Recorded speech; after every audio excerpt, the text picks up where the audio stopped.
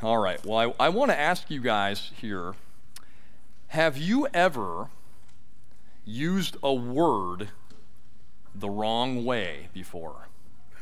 Anybody ever done that? Anybody ever guilty of using a word the wrong way? Yeah, throw your hands up in the air like you just don't care. Yeah, okay. All of us probably. I want to invite you to think about now, to revel in the shame that was when you discovered. So I want you to do that. Remember maybe when you discovered that you were using a word the wrong way. And while you're doing that, I will share two examples, bearing my soul here from my personal life, to tell you times when I have used words the wrong way. First one, way back, my mom always talked about, was always talking about how she has a condition called astigmatism. She would just go on and on about it, talking, oh yeah, I have astigmatism and it affects my vision, especially when I'm driving at night and all these things. And I thought to myself, why does she go on about this so much, over and over and over again? I mean, she's only got the one. She's just got a single stigmatism. I mean, come on. You guys will get it later on the drive home. Then I come to find out it's not like, I'm thinking if she would have had, multiple stigmatisms, that would be something to talk about, right? And I'm like, the condition itself is just called astigmatism. Wow, I was older than I care to admit when I realized that misuse of that word. I also have to bring up what I call the lackadaisical debacle of 2012. As I went through most of my life thinking that the word was lackadaisical, there's like an S sound toward the beginning, and then a professor of mine revealed that the word is actually lackadaisical. You guys all know that apparently, because no one looks shocked, or you're just holding it together, and later today you'll be like, I can't believe I've been using that word wrong. So it is, even now, I have to be very careful about pronouncing it. Lackadaisical. Okay, that's the way. You can Google it later and prove me right. But it's hard when we find out that we've been using a word the wrong way. Maybe it's just like a simple mispronunciation or something, but it's even worse, I think, when we find that we've been using a word, like we've been using the meaning of the word wrong. And then you find out, and then retroactively you're embarrassed about the 137 times that you publicly used that word, and you're reliving them all, or maybe that's just perfectionists, I don't know. But today we're going to talk about one word in particular that we use wrong all the time. And in order to introduce this, first I want us to hear from my good friend Inigo Montoya. Got very good arms. He didn't fall? Inconceivable. You keep using that word. I do not think it means what you think it means. He said it with a better accent than I'm going to repeat it now, but he says, you keep using that word. I do not think it means what you think it means. Well, brothers and sisters in Christ, good people of St. Paul, you keep on using the word hope. I do not think it means what you think it means. And so today we're going to have an intervention. We're going to learn about the two main ways that we use the word hope wrong. And then we're going to feel bad for a little while. And then, toward the end of the sermon, we're going to learn the right way to use it. And then as we walk out, we're going to link arms, and we're going to walk out very happy that we will never use the word hope wrong again for the rest of our lives. Does it sound like a good plan for us? Okay, let's put our hands in. Yep, and okay, we're ready. We're going to learn how to use the word hope as the way that the Bible uses it. But before we do that, though, I want us just to reflect upon that epistle reading. Pastor Bugle read it earlier from 1 Thessalonians chapter 4. And Paul, this is really, it's a letter that is written, the main theme of the letter is hope. Paul writes this as a letter of hope for followers of Jesus. And he wants the Thessalonian Christians to be encouraged, to be comforted by the hope that comes from the resurrection of Jesus. Now, I am kind of a nerd. And so I like when I have a book that's not one of the favorite books from the Bible that we read a lot. I like when we get a book like 1 Thessalonians. We don't read that one quite as often. I like to dive into some of the historical and the cultural context to think, okay, well, we're reading someone's mail here today. Let's try to find out why was the letter written? So we have to look in the rest of the Bible for the answer for that. We actually can look in Acts chapter 17. And we can see when Paul visits the city of Thessalonica, which is a city in modern-day Greece, Thessalonica. So Paul goes in there, he does his thing, but he doesn't get to stay as long as he normally does. And that's because the powers that be recognize him and the message that he's bringing, and they say, oh, we don't want any. We've heard about you. You're the guys that are turning the world upside down. That's an actual quote from Acts 17, maybe one of my favorite verses in the whole book. They're turning the world upside down with all this Jesus talk about how Jesus came and died and rose again and how that changes everything. We don't want that.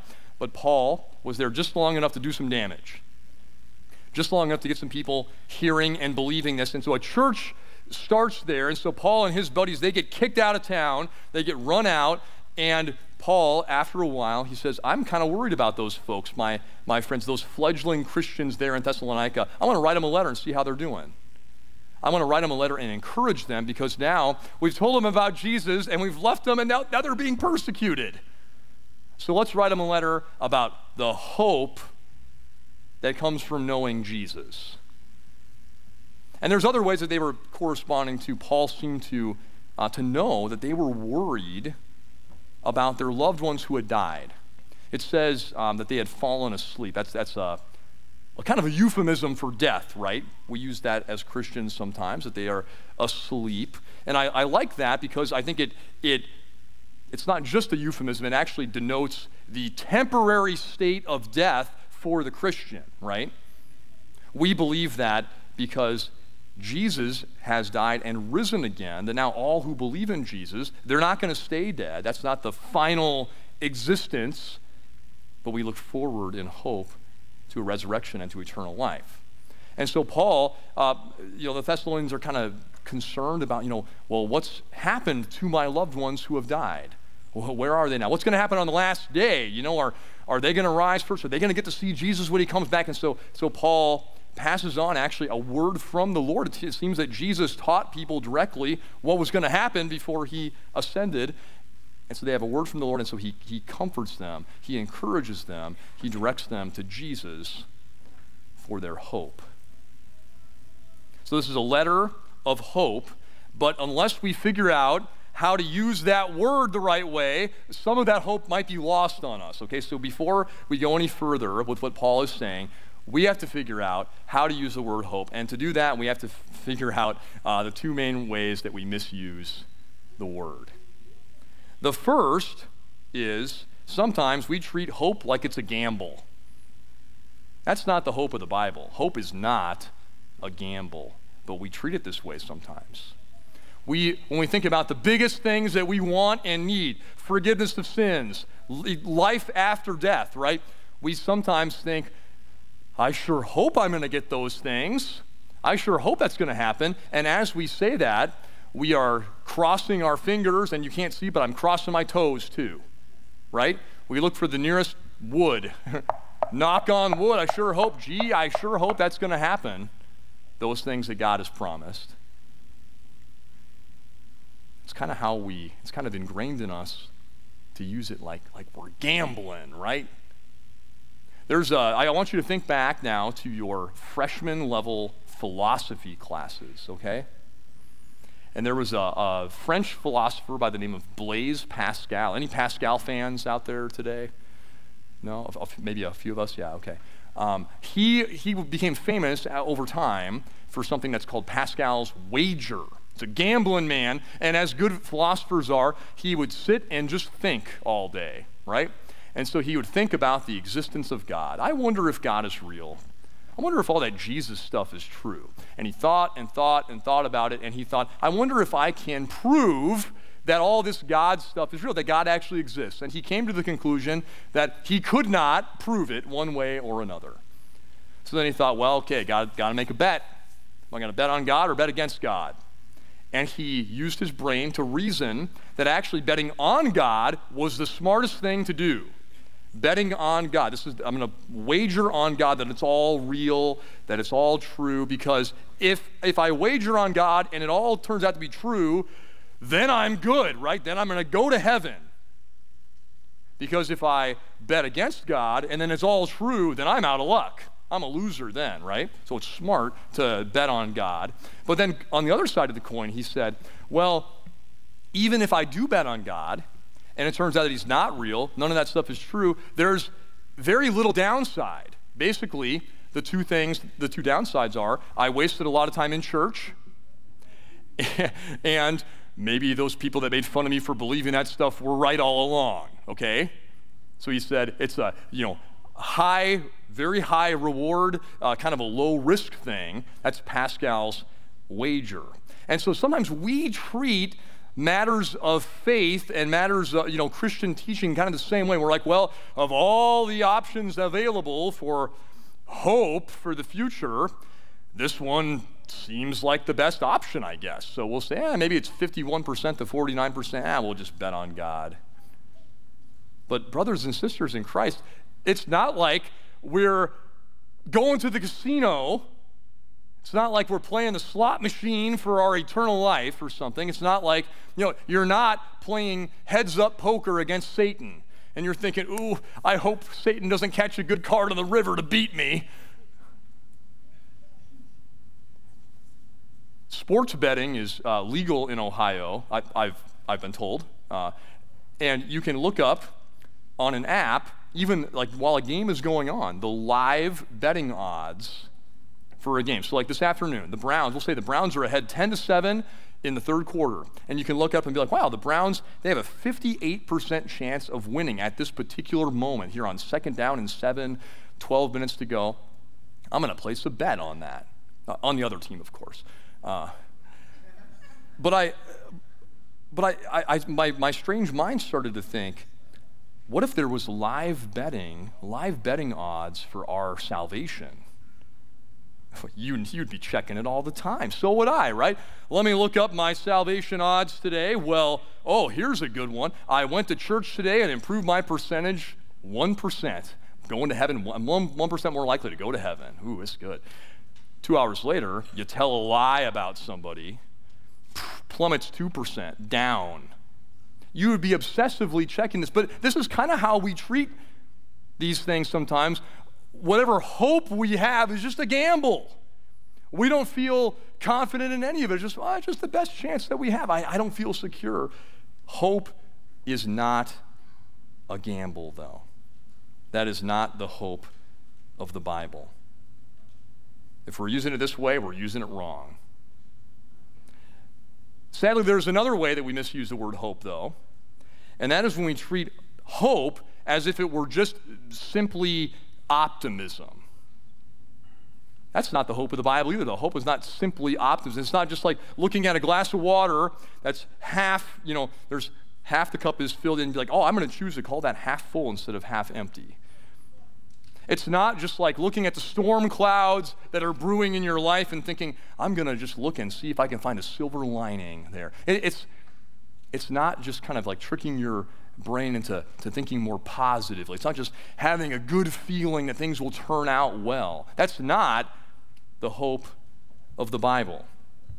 It is not some generic kind of positive thinking.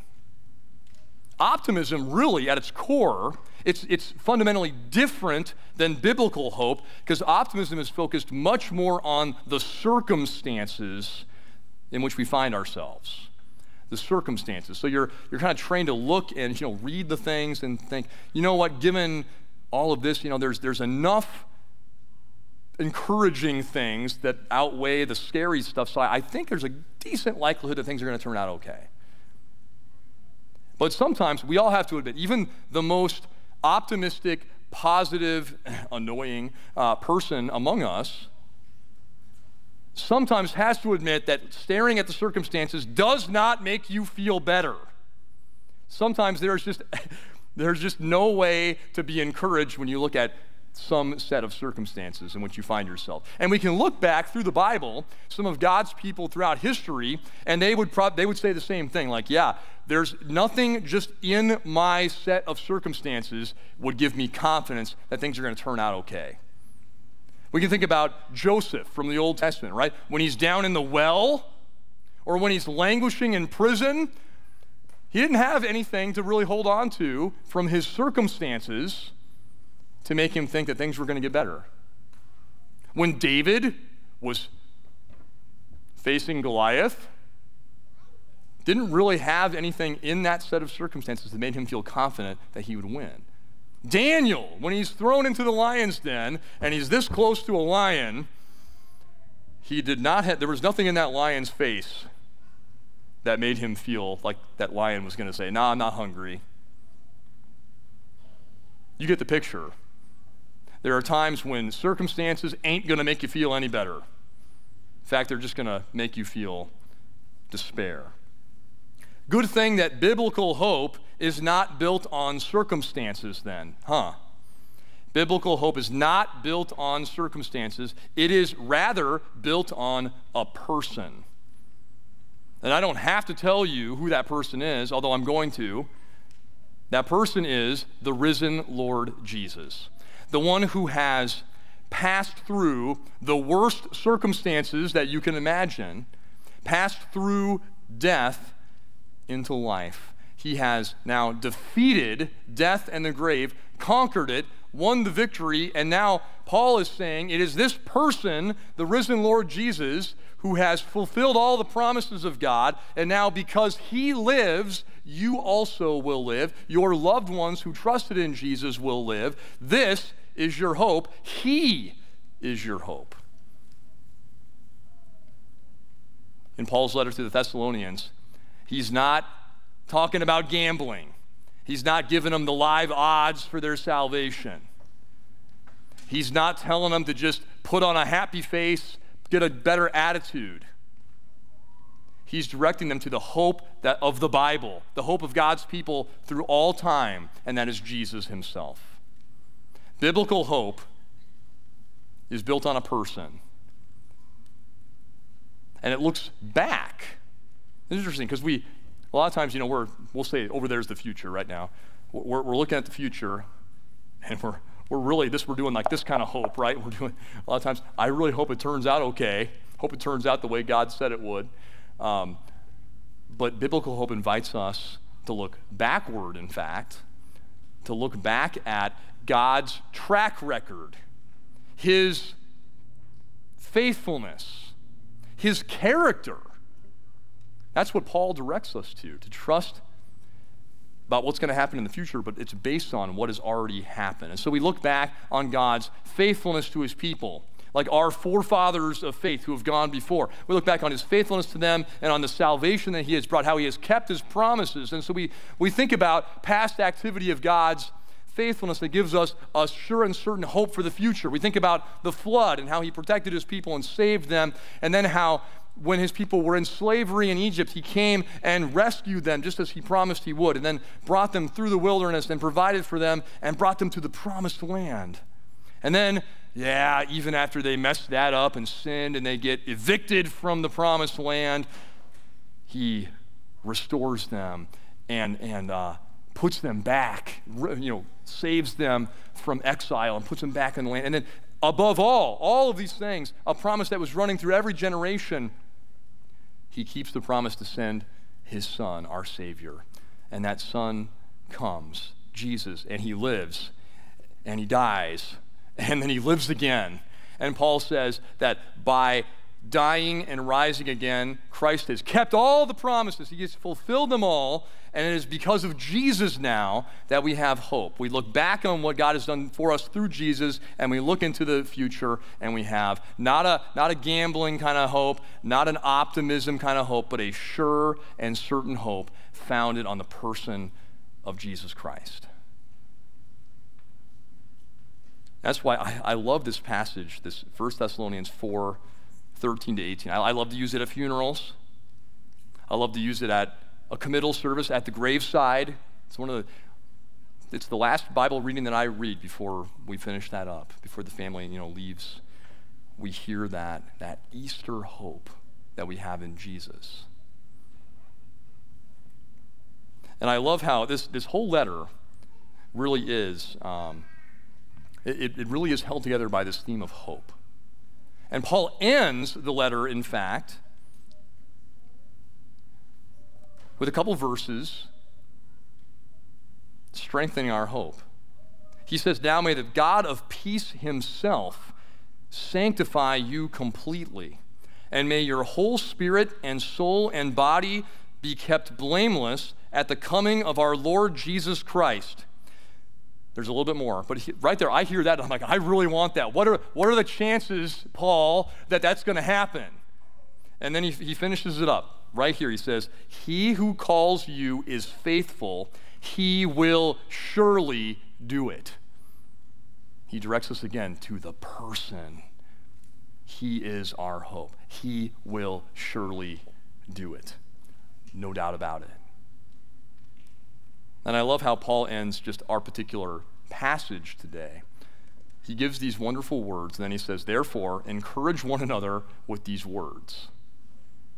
Now, when I hear, it's pretty rare, but when the Bible, when the biblical author gives you specific instructions for how to use the words in the Bible, I listen and I obey. So I've been trying, hopefully it's been working, I've been trying to encourage you with these words. I have been powerfully encouraged by these words as I have read them. And this is an encouragement. This is a comfort for us.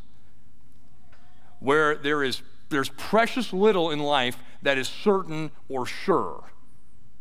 But Paul says, you have a sure and certain hope in Jesus. Your sins, they are forgiven.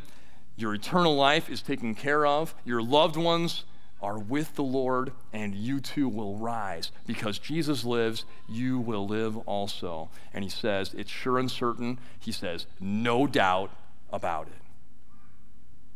In Jesus' name, amen. Would you pray with me? Almighty God, we thank you for the foundational hope that you give to us. It's not a gamble. It's not just thinking positively. We thank you for the sure and certain hope that you give to us in the person of Jesus Christ. Help us to look back on your faithfulness and to look forward in confidence, knowing that you will surely keep your promises to us in Jesus. In his name, amen.